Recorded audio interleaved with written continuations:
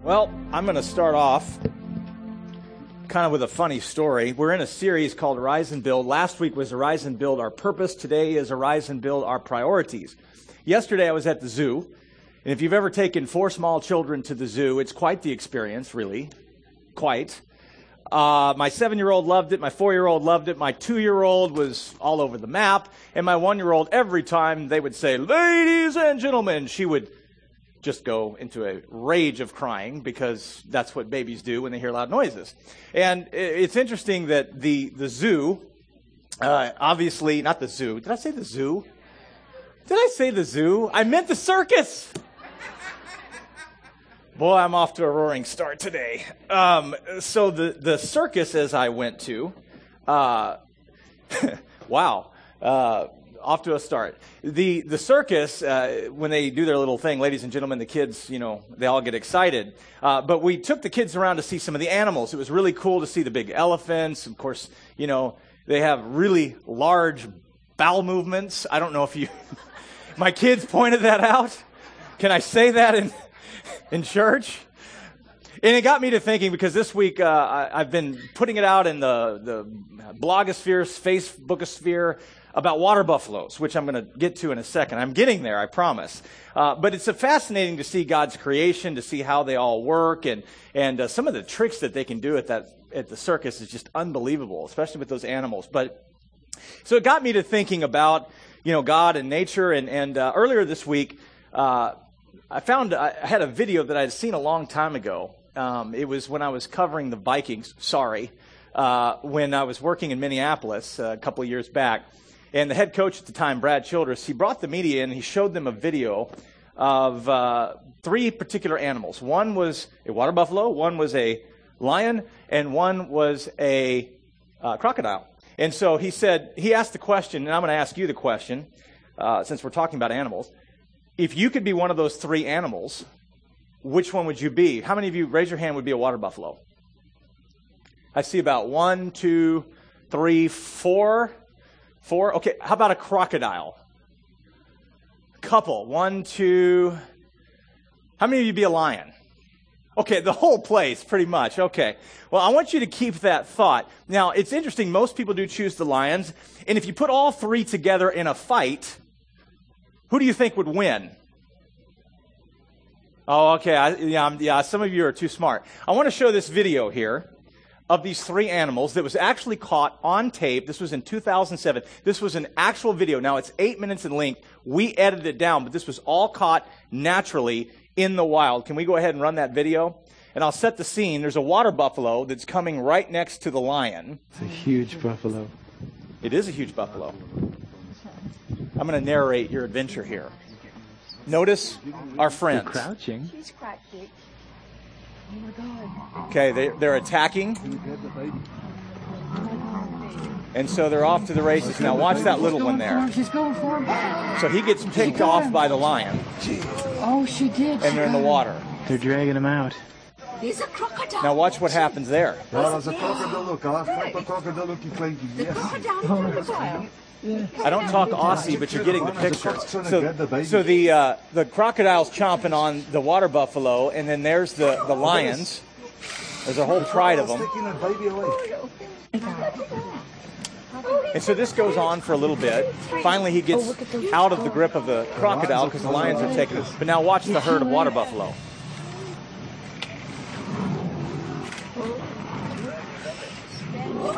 Whoa. Ooh, they got him surrounded. And that one's. Ooh. Ooh. Big boy. We got the lion on him, run. The calf's still alive. It is? Yeah, it's trying to get away. It's standing up. It is. It's still alive. It's standing up. It's standing up. So the little guy gets out of the clutches there. And notice the big bull, and he's off to the races, and the little water buffalo lives another day. Interesting, isn't it? So, okay, the whole point of this is I've just built a case for church. We are water buffalo. You are part of a herd. And some of us are bigger water buffalo. Some of us are not bigger water buffalo. Some of us are little water buffalo. We're babies. But at the end of the day, we are part of a pack here. And what we need to do is stand together, right? Amen. And so the lion represents who? The enemy, who wants to chomp on you, feed on you, and take you out. Now, there's crocodiles out there too. And they want to, swoop up, kind of stealth, and take you out. But notice we have two assassins, but they were both defeated by the herd. And so when I come to you and say, you need to prioritize church, are you getting the picture? This is our priority. This is what we need to do. And so as we look at this message today, a couple things that I wanted to basically, I think that you should get is, number one, we need to prioritize each other. We need to invest in the things of God. We need to invest in each other. And more importantly, not only investing inside the church, we need to invest outside the church. In fact, God didn't say, arise and build Life Church. He said, arise and build my kingdom. I've talked to many pastors about this, and there was an old paradigm that said something like this: build buildings, they'll come; build churches, they'll come.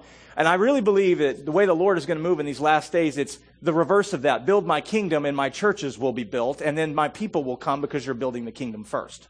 Because Matthew 6:33 says, build my kingdom first. Seek my kingdom first, and everything else will be added unto you. So in my vision, in my world, we build Life Church as we build the kingdom. But we build the kingdom first. So we have to prioritize the kingdom. And as I wrote some of these notes down, as I was kind of pressing through this and trying to say, okay, God, what do you want me to say? We saw there that a tribe defeats the enemy. We saw that there's power in agreement. We saw that when we stand together, good things happen. But then I began to think, okay, why is it that in the herd mentality, why are so many of Christians getting picked off like that little water buffalo? You notice he got separated from the herd. And he was in the water. And then the enemy began to chomp. A couple of things that I wrote down here because I think it's absolutely true. In fact, I'm kind of going out of order of my notes. But when we look at this, hurt, apathy, fear, moral leadership failures, and burnout. I want to tackle each one of those real quick. Hurt. 40% of the unchurched, that's about 40 million people, have been hurt by the church. These are all statistics I looked up. Apathy. Over 80% of our nation calls themselves Christ followers, but only half of them go to church. Fear. In 2005, Green Bay was named the top city in America least likely to share the gospel. Moral leadership failures. A 2008 survey says that over 1,500 pastors a month leave ministry for moral failures, church contention, and burnout. And finally, burnout. The 20-80 rule that everyone spouts. 20% of the people do 80% of the work. This is unacceptable in the kingdom of God. Moral failures of leadership, unacceptable. And here's the problem. In every case, you can look back to one simple thing. In the herd, what happens? What does the enemy do to each and every one of us? You're only alone. No one understands what you're going through.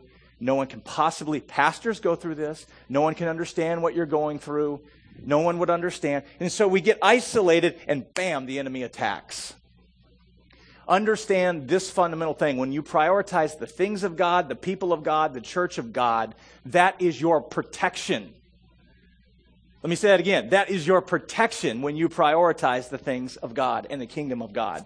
And I'm going to show you how this works out in Scripture. So we're going to start with Nehemiah. We've been talking about Nehemiah. And just to kind of reset what we talked about last week on Arise and Build Our Purpose, Nehemiah had a burden for a city. It was just in him. And he was in captivity.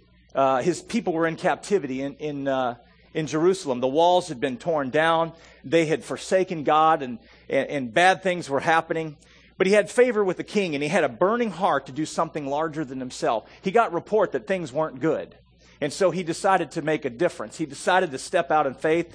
And he stood before the king, and the king granted him favor, and he was able to come up with a plan. Then he looked over the city, and he said, you know what? We need to do this, this, this, and this. And he found people like our day today that were willing to say, you know what? I've got problems, but I'm going to put those a hold. I'm going to build a kingdom and watch what God can do. Understand this. God understands your problems. Each and every one of you have things that are going on in your life. But it's amazing what happens. I've seen this time and again. My wife and I don't have a lot of time to sit there and squabble over little nitpicky things when we're out trying to do the things that God called us to do. When we're sold out for that, those things have a tendency to fall. You understand what I'm saying?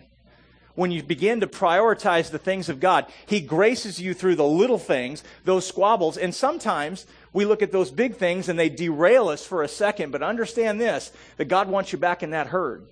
He's the great shepherd. And He'll do that for you. But, when you're in that problem, I completely understand that problem seems bigger than our God. But how many know that our God's bigger than our problems? So that sets the stage for Nehemiah. We're going to start in chapter 4, verse 1. And I'm going to read out of the New Living Translation. Now, Nehemiah had some voice vultures. These were people that, not unlike today, people that like to criticize the work of God. They like to criticize Christians. They like to criticize any good momentum that's going on. So Nehemiah is facing this. They're on the process of rebuilding the wall. And here's our fella Sanballat. Sanballat was very angry when he learned that we were rebuilding the wall. He flew into a rage and mocked the Jews, saying in front of his friends, the Samaritan army officers, "What does this bunch of poor, feeble Jews think they're doing? Do they think they can build the wall in a single day by just offering a few sacrifices? Do they actually think they can make something of stones from a rubbish heap and charred ones at that?" So that's the voice vulture that's coming in and saying we can't do it. Now the church today, I mentioned some of those issues that we face today. Those are some of the issues that you will hear over and over and over again, excuses for not coming to the things of God and the house of God. If I had a dime for every time I got hurt by a Christ follower, I would be Bill Gates. I imagine you're no different. We need to get over it, folks. Let it go. Your leadership in any church situation is not going to get it perfect. I'll tell you, I do not like to say I'm sorry. But the Lord demands that I say I'm sorry when I get it wrong. And here's the problem. I will get it wrong at times. But there's this little thing called grace that I preach about. And I love to receive it, but do I really love to give it? We need to give people grace. And so part of being in the herd and prioritizing the things of God is giving people grace when the enemy is attacking. And so letting go of past hurts, huge, huge, huge in building the kingdom. Now, Sanballat and Tobiah spent all their time criticizing. And again, we talked about 20% of the people doing 80% of the work in today's church. I imagine if you set the scene back then, there were probably people there that were grumbling and complaining. And we're going to read about it in a second. But when you're focused on the end game, what is the end game? What do I want to see? These are some of the topics I'm going to hit you with. Key things that God will put in you, a burden in you. You're each unique and different. Each of you can do different things. One guy built a wall one way. Maybe he laid the brick, but another person was standing guard with a machete. The point is that we all have things that we can do. But when they realized that this city was not acceptable the way it was, and they had a cause to make change, they went about doing good, and they caused the change. So Sanballat, those type of people want to discourage us. They're the ones that say, Ryan, we've heard this all before. Pastors have preached this for years, and the preacher, it would get us to a certain level, and then wham, we saw what a jerk he was. Does that sound familiar at all? Anybody played that tape before? You guys are quiet today. Okay? Part of the culture of the vision of Life Church is fresh, real, powerful. Here's the thing that the Lord told me I have to do every day, is that I have to be honest with Him, and then I have to be honest with you. But that means when I make mistakes, you've got to forgive me. It's not an option. On the other hand, I have to do the same, right? Two-way street. And so that's how we keep us in the herd. That's how we continue to keep tribe here. Because I'll tell you, I do not want to be a water buffalo picked off. I do not want to be the next casualty of war. Society does love to create a culture of lions and crocodiles. Nehemiah 4, verse 7. Let's skip down to that. When Sanballat and Tobiah and the Arabs, Ammonites, and Ashdodites heard that the work was going ahead and that the gaps in the wall of Jerusalem were being repaired, they were furious. They all made plans to come and fight against Jerusalem and throw us into confusion. See, momentum is an interesting thing. Pastors talk about it. They have conferences about it. They dissect, strategize, plan, eulogize, whatever they can. Did I say eulogize? I guess I did. The point being is that we all have these thoughts on how to do church. But what we forget is it's not about doing church, it's about Jesus. And when we focus on Jesus, then he gives us the ideas on how to do church, and it creates the momentum that we need to go about and affecting change in a city. We can't create structures first. We ask God to help us create structures first. We can't solve society's problems first. They need Jesus first. And then we deal with the basic day-to-day things. And I'm going to hit you with some of those. I am Nehemiah in some ways. I feel like he is me in the sense that I've surveyed the land here. And I've seen the potential here. And I've seen the walls here. And there's things that we can do here to affect change. And I'm going to talk about some of those in a moment. But the fundamental number one thing that the church has to stay focused on, number one, and that is preaching the gospel, the good news. There are many things that we need to fix as a society, but the first thing that we have to stand on is the Word of God and preaching Jesus to set the people free. Once they get that, everything else changes. We don't build the gospel on just feeding the poor. We feed the poor, but we feed them Jesus first. Do you understand this? We give them Jesus and then we feed them. It's number one. So Nehemiah was focused on what his primary initiative was, and that was to build a wall that would protect God's people and build the people as they were building the wall and building them closer to the Lord. So verse 7, we talked about Sanballat and Tobiah. Then in verse 9, it says, we prayed to our God and guarded the city day and night to protect ourselves. So that's a wise move. And what we're seeing here is faith and works. We're saying, God, you're going to build the city for us, but we're going to stand on the wall. So faith and works working together. Verse 10, then the people of Judah began to complain. The workers are getting tired, and there's so much rubble to be moved. We will never be able to build the wall by ourselves. Now, it's interesting. They just prayed to God, and now the thought life's coming in. Oh, I don't know about this. And then they have some rubbish that they're dealing with. That's foundation stuff from the old wall. Here's the problem, folks. We have a lot of spiritual rubbish that we need to get rid of. And as we're building our walls, I've been down that road before. I've been to that church before. That person has said something to me before, and I didn't like it before, and I'm hurt. And I'll tell you, if you keep playing those tapes over and over and over and over and over again, insanity is doing the same thing over and over and over again and expecting a different outcome. How about let's trust God that this isn't going to be the way it once was. It's a new day. Now let's live it. It's a new day. And I'm telling you, I didn't just release that word last week just to sound all super spiritual. I gave it to you because the Lord birthed it in me. He said, be expectant. Be expectant for these other pastors who want what you want. Churches want what you want. They may not speak in tongues, but they want what you want. Understand this. Now, I like to speak in tongues, but I'm not going to die on a hill for it. Hello? You get what I'm saying? So I'm not going to torpedo my brother across the street because he doesn't think we should. You know what I'm going to do? Let's build a wall. Let's build the kingdom. Let's get jobs in the area. Let's help single moms in the area. Hello? Am I preaching good? Okay? These are things that we need to be doing. But when we prioritize the Lord first, He gives us the creativity to go about doing that. So the people are complaining. They've got some rubbish. They've got excuses. Their priorities could be a little bit out of whack. And I wrote a couple of notes. I said, we prioritize what we invest in. What you spend your time on, you value. Here's a few statistics. Consider the average American. They spend 5 hours a day watching TV. 5 hours a day. The average American spends 3 hours a week in the shower by comparison. 3 hours a week in the shower. I might be a little longer because I like to pray and talk, and sometimes I'm like 30 minutes in there and I'm a prune when I come out. But some of you are less than that. Some of you need to take more showers. The average American spends 1 hour a week reading the Bible. 1 hour a week, the average American. The typical U.S. Christian spends about 1 to 3 minutes a day in prayer. 1 to 3. The typical U.S. pastor spends 12 minutes a day praying. So, are you getting the picture here?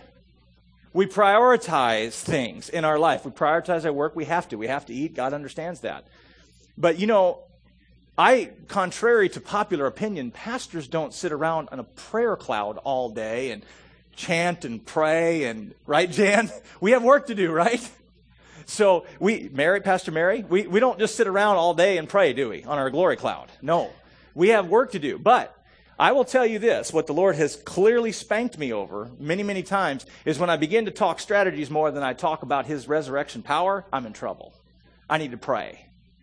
And I found that the more time I devote to prayer, it seems like the better things go. It's interesting how that works. But I feel like I'm like a little rat in a cage, just going around. And, I just need to stop running the rat race and get in the presence. And good things happen. I mean, all of a sudden, God starts downloading ideas to me. He's no respecter of persons, folks. If he does it for me, he'll do it for you. Just because I'm a pastor does not make me more super spiritual than you are. You have the resurrection power in you if you know Jesus. So get in his presence and value time in the presence. Some other priorities. And this one really speaks to me because innate in me as a parent. But, I find it interesting that parents will do anything for their kids. They'll take them to zoos. They'll take them to circuses and endure incredibly loud music and all kinds of people wanting your money. We'll go out of our way for our kids. We'll drive 400 miles for a soccer game. But will you take an extra 10 minutes to serve back in the nursery for your kids so that they can get, hello? A little bit of silent here. So as I began to see these things do I begin to value, we value all of our kids' coaching, we value their education, we value their sporting events, we value that stuff. But this is where the Think Orange thing really got me. Because parents, are you partnering with your kids the other 6 days of the week, not just Sundays? Are you investing time? Are you going over these little scriptures and things that Pastor Lori puts out that, my daughter comes to me and she says, Daddy, you forgot. Oh, sorry. And we go through it, because we get so busy. And I began to think, I got one shot at these kids. I got one shot at this age. And then they're all grown up. One shot. But am I so busy ministering to you, I forget about them? Priorities. And so we go all out of our way to do all these other things. And here's my point, is the things of God, the kingdom of God. Now, I'm just being honest. I really don't think the church is where it needs to be on this. We don't invest in the things of God properly. We don't, because we don't see it clearly, because we don't think, well, if I serve, I'm just doing it because I'm there and I'm just a body. I'm just filling in the gap. But I'll tell you this. My journey, I wouldn't ask you to do anything that I haven't done. Before I was ever a pastor, I endured poopy diapers serving in a nursery once every however many weeks, once every 4 to 5 weeks. I would serve, and every week on Wednesday nights, I would either work in 180's youth group, or I would work back in the kids areas, the 1.5-year-olds, and I did that because they asked parents to invest. Because if you had kids, you're helping the other parents. Are you getting this? So when I began to see that, that's an investment I can make, an invaluable investment because it eases the burden off of the staff and everyone else. And I began to look at a larger picture, not just my little consumer mentality, my show up on Sunday and punch in my card and, man, I got my Jesus fix and I'm ready to go and thank you, bless me, bless me. Hello. I'm preaching kind of hard here, aren't I? We're not a bless me club. Get her done. Get her done. Yeah. Now listen, I have 4 small kids, but I'll tell you, can I brag on my wife a little bit? She helped run that children's ministry for a long time in a startup church with 4 young kids, showed up every Sunday. A lot of times never got to hear me preach to make that happen. And I told the Lord, I refuse to beg for children's workers ever again. My expectation is the Lord will show up, and He has. And He will continue to do that. And if we want to have great kids ministry, to me, the way I look at this, we have a great vision for our kids. I'm expecting our parents once every 5, 6 weeks, 4, 6 weeks, whatever, 9 to 10 times a year, show up back there. One of you can be, if there's 2 people married, show up, one of you 5 times a year and invest in those kids. Just serve and ease the burden, because collectively as a herd, we can do more. And then as you're getting things done, God's getting you done. When we do ministry. Now, I'm just using the kids as an example, but here's some other ones. Facilities teams, helps teams. You have that little card in your deal there. First impressions teams, intercessory prayer, community outreach, and the list goes on and on. These are things that's a vision we have. But we can't fulfill the vision without you. But I showed you what happens to a water buffalo when they're not part of the herd. So what I'm saying is, and I'm preaching this pretty strong, is if you're not part of the herd, and you're not in the game, and you're not building the wall, you're apt for an enemy attack. I'm preaching better than you are responding, but this is the truth. Amen. I'm going to do some dances up here, get you guys going. So I wrote this: excuses for not prioritizing the things of God. Excuses are the nails put in the coffin of failure. Excuses are the nails put in the coffin of failure. Nehemiah 4:13, as we move down, our man is on the wall, and in verse 13 it says, "So I placed armed guards behind the lowest parts of the wall and the exposed areas. I stationed the people to stand guard by families, armed with swords, spears, and bows." So he's addressing the immediate needs here. This is where the church definitely needs to be. "Then as I looked over the situation, I called together the nobles and the rest of the people and said to them, 'Don't be afraid of the enemy. Remember the Lord, who is great and glorious, and fight for your brothers, your sons, your daughters, your wives, and your homes.'" This is key.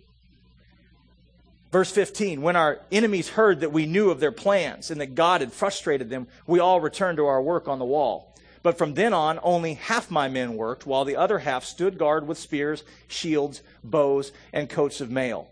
The leaders stationed themselves behind the people of Judah who were building the wall. The laborers carried on their work, and with one hand supporting their load and one hand holding a weapon." So we talked about, imagine this scenario. They didn't probably eat at a lot of restaurants. They didn't have 5 hours to watch TV. They didn't spend 3 hours in the shower a week. I don't even know if they even showered back then. Maybe they just dunked in the river. They prioritized the things of God. Now, I'm making a compelling case, I believe, for service. Let me flip this around, though, too. I want to throw the other side of it. If it's all about serving a church to the neglect of your family, that's wrong. There's balance. And there are seasons of balance. So there are times when I've watched people on the wall, they've served. I beg them, don't take on any more responsibility. "Oh, no, Pastor." And you know what? They're not here today. So there's a flip side to this. Are you hearing me? It's not all about the show, not how you could say, "See, look at me, I'm in 9 Rotary clubs and I've got all this going on at my church," and they never see your family. There is priorities here. And the kingdom is a priority here. So I'm addressing some of our internal needs, but there's external things that I'm going to hit on in just a second. There's external kingdom issues that don't affect Life Church, but that it affects you in this community. And when you prioritize your community, God will prioritize your needs. This is how it works. When we prioritize others, He prioritizes things for us. So Nehemiah 5, as we move on, I want to go to Nehemiah 5, verse 16. Here's the challenge to the leaders. This is a big one that I see that is gloriously lacking in the body and amongst pastors. Nehemiah 5, verse 16 says, "I also devoted myself to working on the wall and refused to acquire any land. And I required all my servants to spend time working on the wall." But you notice in the verse 16 it says, "I stood on the wall." Leaders lead by what they do. It's not what they say. Nehemiah was a good talker, but I'll tell you what, he was a doer. He built that wall. He cast a compelling vision, and the people followed. And when he didn't have enough time or resources, he would do what needed to be done. I can tell you at times I've had to vacuum this place, and I actually like vacuuming this place. And it's not that I'm putting guilt on anybody because we didn't vacuum. We have people that do that. But the point is, there are moments, if there's something on the floor right there and I walk right past it, hello, let's just clean it up. I don't need to delegate it to 70 other people. I mean, if it's right there, I can just do it. That's a servant. If you see a need, deal with it. And that's kind of, our philosophy here, we don't like to micromanage people. We like to let leaders lead. That means you have to let leaders fail which means you have to let them learn, because leaders fail and leaders learn. And what I've seen over the course of my short 2-year things in ministry is churches that don't grow the kingdom is because the leaders do one of two things. They don't stand on the wall, or they don't delegate properly. And so they burn out, and then they complain, well, God must not be moving in my church because I've got 5 people I'm preaching to this Sunday. If they're either in gross disobedience or... Now, I'm just talking truth here. They're either in gross disobedience, or they're not delegating, or they're just flat out selfish. Now, here's the good news. I've talked to a number of leaders in this town and pastors, and I will tell you this. I'm going to brag on some of this.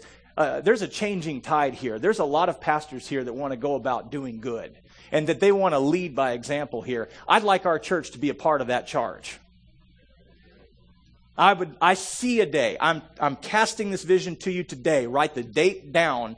Within the next 3 to 4 years, we will have major initiatives with other churches that may not have all the same denominational, doctrinal distinctives that we perhaps preach, but we're going to affect change in this community here. It's coming. It's coming.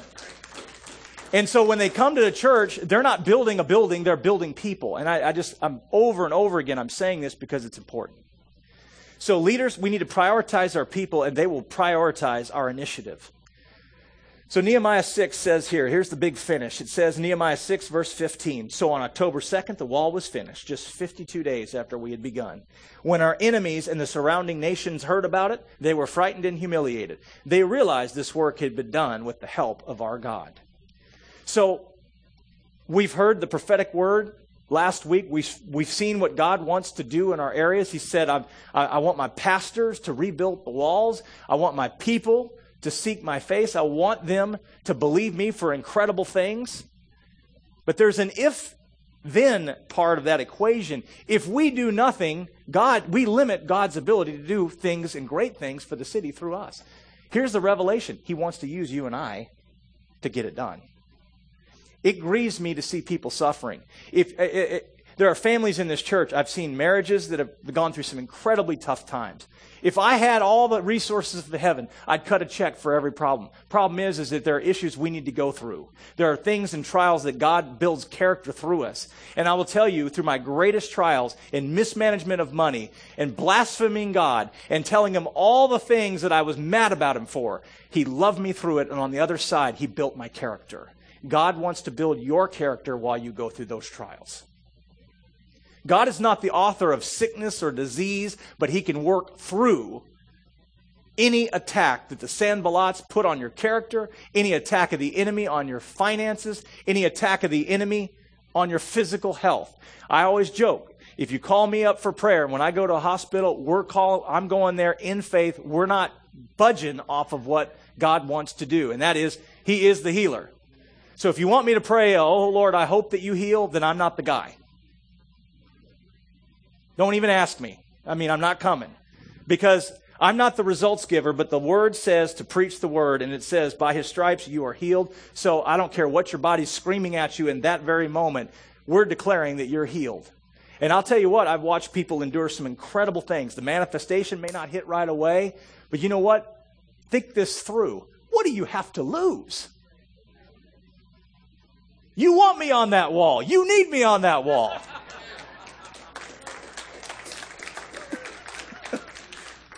I'm not Jack Nicholson.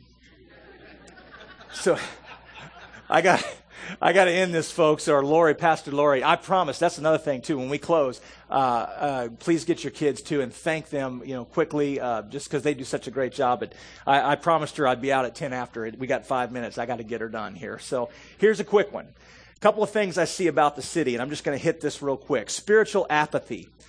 We talked about that Barna survey. That's changing. Amen. A religious spirit that wants to keep people from Jesus. That's changing. Alcoholism.